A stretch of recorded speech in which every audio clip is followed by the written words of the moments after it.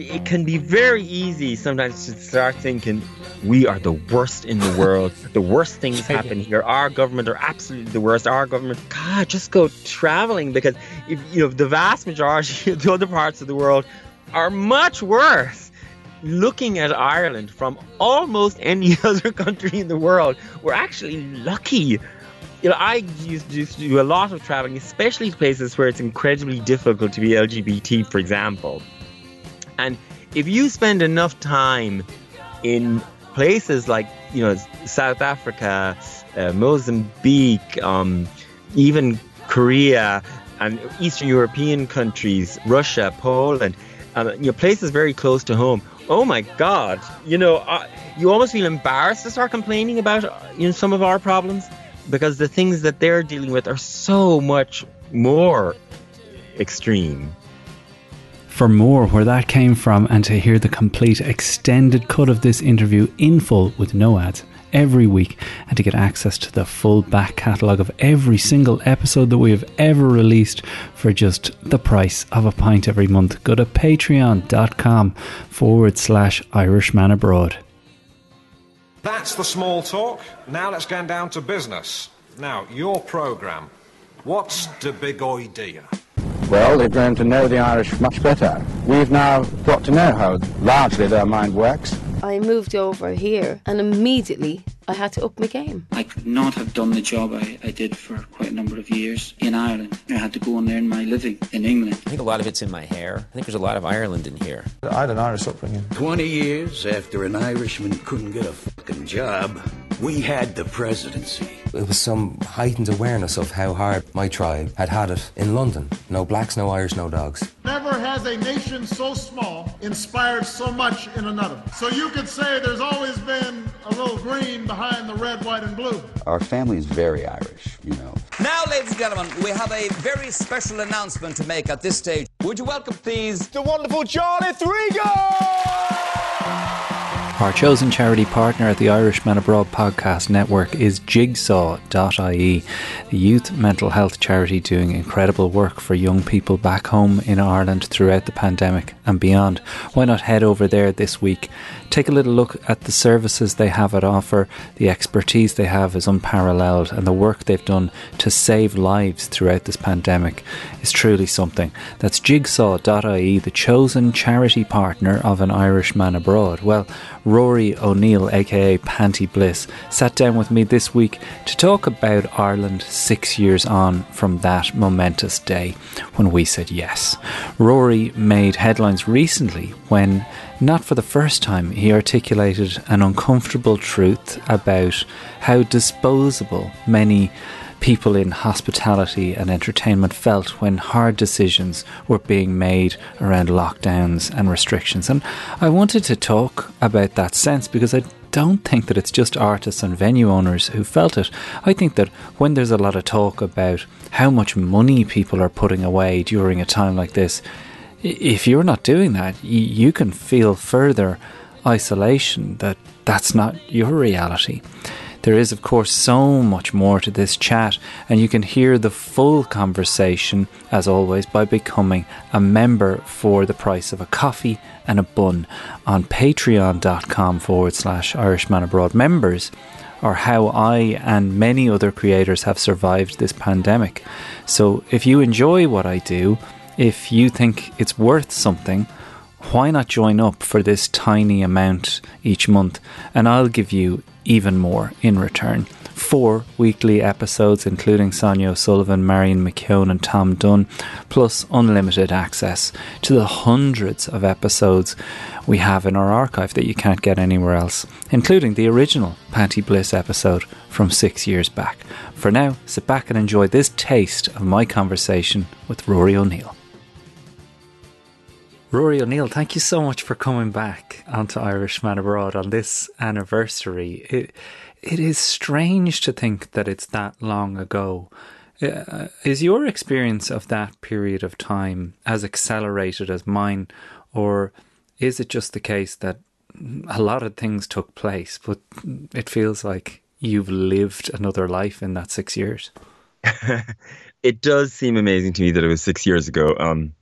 But, I have that feeling about everything the older I get. But I think because it was a very intense period of time, a lot of things were happening in that period. The sort of campaign around marriage equality was so intense on various levels. So there's just a lot of feelings attached to it. And, the period since, as you're living kind of your normal day-to-day life with, various periods of intense activity along the way, that seems to have concertinaed. Yes. It does seem remarkable that it's 6 years ago. I think I've heard you say this a couple of times, that your favourite quote is, "What other people think of you is none of your business." Yes. Does that quote, like, I've thought about it quite a bit, because I'm like, but a lot of people think it is your business. And well, what I like about it, I always credit it to RuPaul, because he's the first person I heard saying it, which seems like such a cliche for me to, name the world's most famous drag queen. But I don't know if he originated that. I should probably Google that, but But what I love about that, it sort of absolves you of responsibility in a way. I think it's especially keen, I think, if you have any kind of public profile, say online, or for example, because, when people come at you, no matter how secure you are in yourself and sure of who you are and all that, it's difficult. It's sort of a learning process to ignore that stuff, and almost impossible to entirely ignore it, because we're all human. But for me, to say to yourself, what other people think of me is none of my business. In a way, it relieves me of the pressure to have to care about it or something. It's sort of saying to me, it's your own responsibility not to care about it, so just don't care about it. Yeah. It puts the ball in your court. Yes, and there's something, I don't know, empowering about that. And it also, because it's a sort of a no-nonsense thing to say to yourself.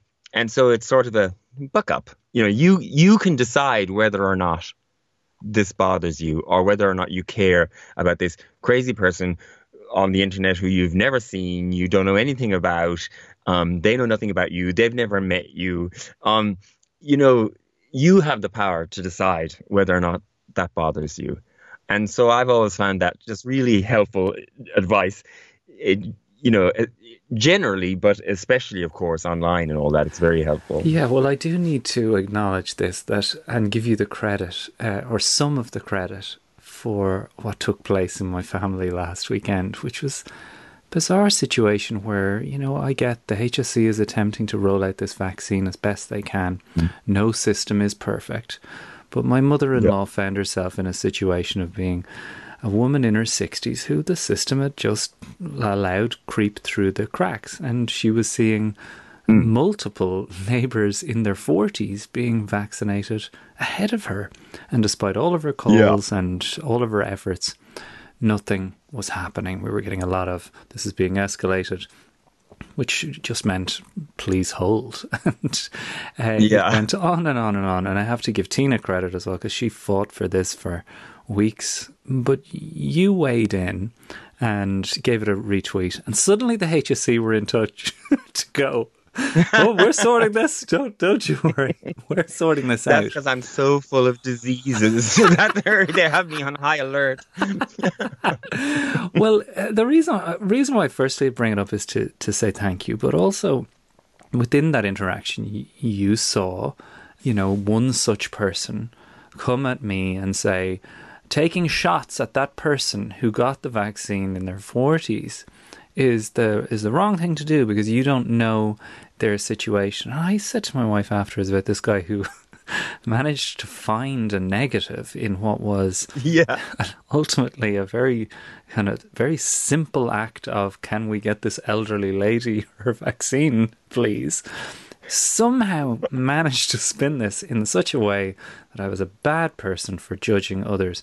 And what I said to my wife at the time was, this is a big problem, in that this guy, the white male entitlement of this is that this guy assumed he had all the information, when in fact he had none. He had that there was never a jump on his part to go, well, maybe I don't know all of the details. No, I felt that. Yeah. Yeah. So I felt that was changing in Ireland, because I felt like that marriage referendum kind of lifted the scales off people's eyes as to, oh, I was unaware of all of this stuff, and I was willfully unaware of it. Do you know what I mean? Yeah. No, I saw that and I responded to the guy because it just annoyed me. And depending on my mood, sometimes I feel a bit feisty and I want to respond to these people and sometimes I don't.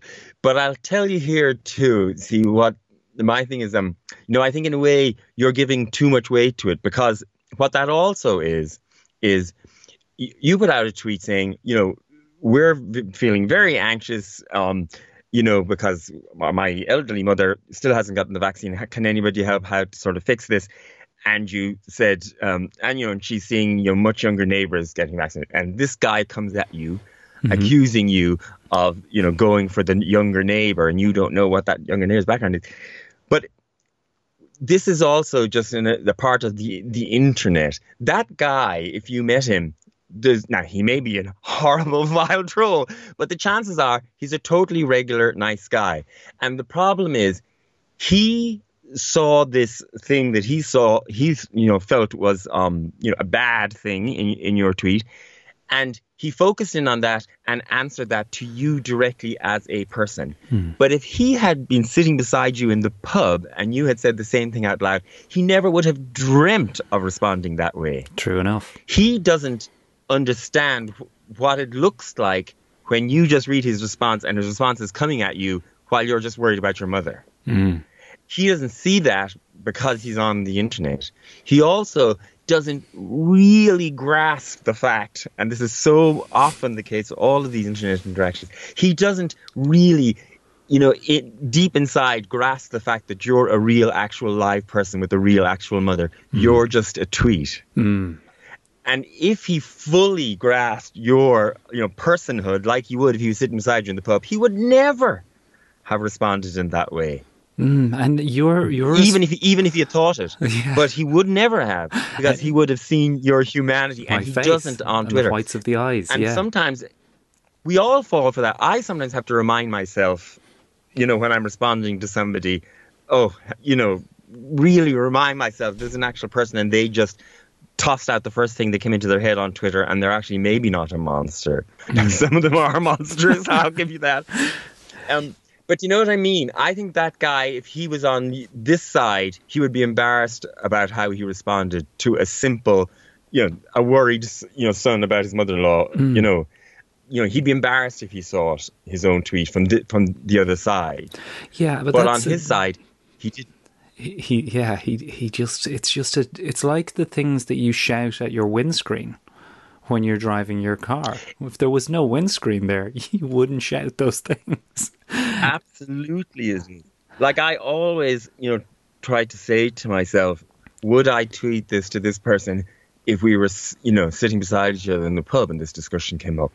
It's, common, problem and fault. And it's not just the fault of the, the assholes and the dickheads and the trolls out there. I think we all do it sometimes. Well, let me ask you this, Rory, because as someone who's had 50% of his work taken away as a result of this pandemic, I really... God, hang on now, way more than 50%. Well, I'm speaking... 95%. I'm speaking for myself. I'm speaking for myself here, right? Sorry, I thought you were talking about me. so I was desperately lucky, all right? So I recount myself as super, super, super lucky that I had 50% of my eggs in this podcast basket, and that I could focus on that during this.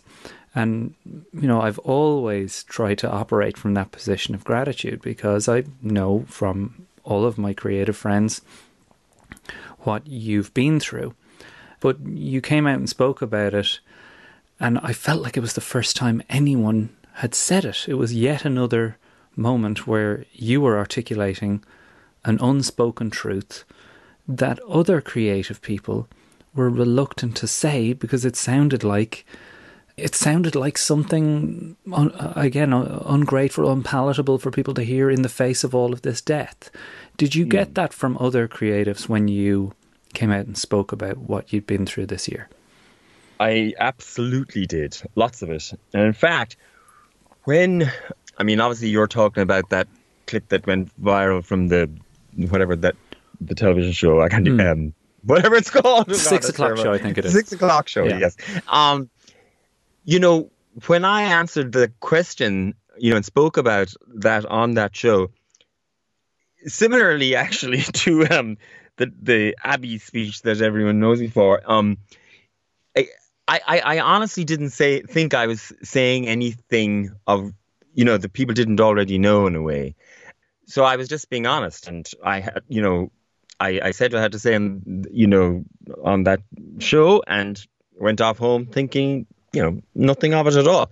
So I was, very surprised when it got such a big reaction and everything. But tons of the messages that I got directly were exactly that, from other people in, hospitality industries or in live entertainment industries, sort of, thanking me for articulating what they felt. And it was because of that then that I then spoke about it a few more times. I got a lot of requests after that, and then I said no to most of them, but I did a few others simply because I realized that accidentally, I had said something that other people felt needed to be said too. Because I was just talking, from my own personal experience when I was, on that show or whatever. But I did feel that the reason I said it when I was asked about it was I had felt that there was a sort of brushing us under the carpet vibe, where, long ago now, government decision was made to close all hospitality and live entertainment and that. And then there was a sort of feeling I felt, okay, well, that's that problem solved. Let's move on to the next thing. But from, my perspective, and I think other people in the same boat as me, it doesn't feel solved at all. No. You're solving it is a huge problem for us. And I felt like the contribution that was asked of us was being forgotten in all the other discussions. Because, of course, and what had sparked me off was reading the statistic that 70% of the population has saved money during the pandemic. And that had really made me feel like, me and, most of my social circle, we're just hovering on this other planet, off to the side from everybody else. Because the idea that anybody in hospitality or, live entertainment, the idea that any of us would have saved money in the last 15 months is just so nuts. Everybody I know is, struggling, to keep up with their various, commitments and, mortgages and rent, and because we've lost all of our income.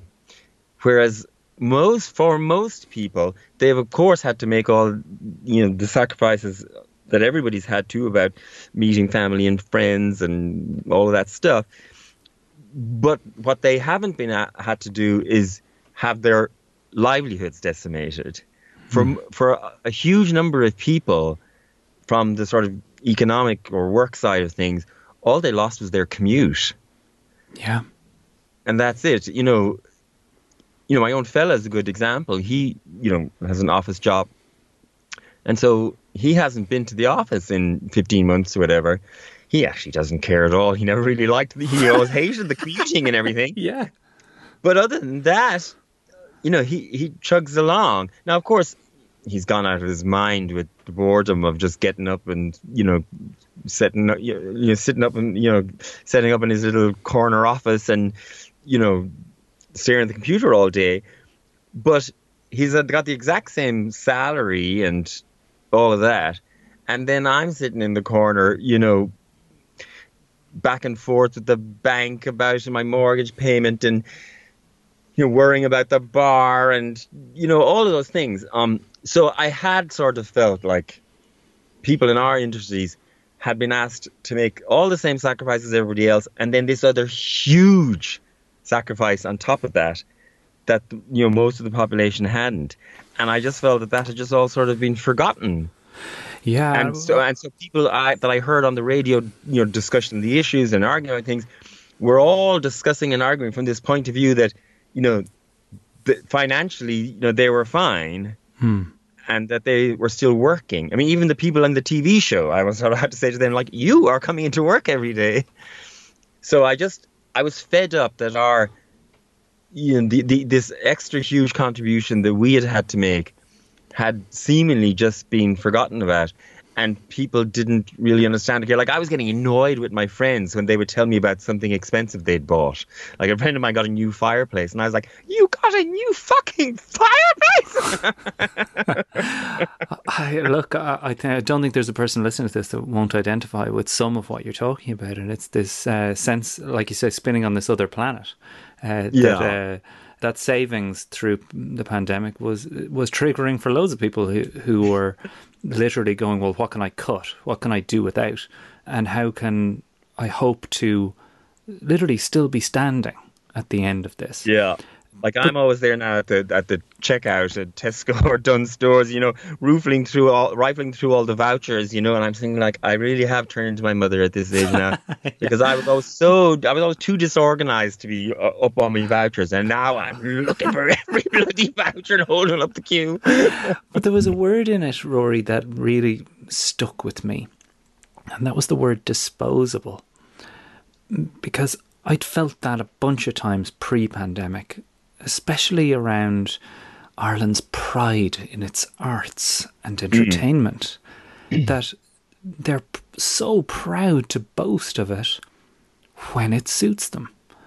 And that these things don't survive on their own. They are not a dog that you can leave out in the garden or a cat. Better example is a cat that will fend for itself and, be there to look cute on Christmas Day. Yeah. But that is the attitude I feel that's sometimes taken. I mean, I 100% agree with that. Irish people and the Irish government and Board Fáilte and all of these things are constantly, using, Ireland's artists and artistic output, as a selling point and as a draw, and they claim to love all their artists and they name the bridges after the writers and so on and so forth. But there's, very little support for artists, and it comes down, and especially now, I've been thinking about this a lot recently, as, we're sort of going through this housing crisis and everything. Not only is there little support for artists and all of that, simply because the government doesn't see the direct initial return from things, and now everything is seen in those terms. But the rest of society is part of it, and so artists find it virtually impossible to get a mortgage in this country. A bank manager will laugh you out the door, and it doesn't even matter really how much money you're making, unless you have a salaried income. The bank manager will laugh at you. And yet, at the same time, the country professes to love the arts and its artists, when in fact it does nothing to prove that, or very little to prove that. It's a tough one, and I can fully vouch for the bank managers. I think I've had that interaction in a Bank of Ireland where, filling out a form, the guy said, "Are you sure you want to put down comedian?" yeah. Try drag queen. I eventually did, when I was in my 40s, managed to buy my small one-bedroom apartment, the closet of which I'm speaking to you from, but only after I was able to, open the bar. And a good part of the reason I opened the bar was in order to stabilize my situation. And that included things like being able to get a mortgage, and I could have made, there were periods in life where I might have made more money from performing and writing and so on than I have from the bar. But the bank manager doesn't give a damn. But, a bank manager understands what a business is. He doesn't understand what a drag queen is. Yeah. Or the potential value of ideas. I mean, that's really what they invest in if they go, yes, we can see from your body of work that there's more ideas still to come from you that you will earn from. That's just a language that's not going to get spoken in there when they're managing risk. But no, well, it used to drive me mad that I would say, I could prove and show them that I had never missed a rent payment in 30 years. But that didn't count as any evidence of my ability to make a living, because I was an artist. Now, nobody ever really talks to you about being a bar owner. Like, I'm sure I get that there's a lot of things to talk to you about, but you never get asked in interviews about what it's like to run that business and the challenges you've faced over the years in doing it. Why do you think that is? Well, I think it's partly because, Panty's name, existed before and outside of the bar or whatever. But also I think people think it's generally less interesting. And also Irish people, they imagine that they know what running a bar is. So I think they just feel that's very familiar and they can imagine what it is, So they don't want to go into it. But like, to me, it is interesting. It's obviously there's other things that are more pressing at times, but from having bars in the family at different points in the extended family, I know that it's a massively stressful experience. Like, is that the number one defining emotion of running a place like yours? At times, it certainly has been. I think part of the other reason that people don't ask so much about that is because, Panty's job, and in some way all, bar people's jobs, but with Panty, I've always felt it very keenly about her whole existence.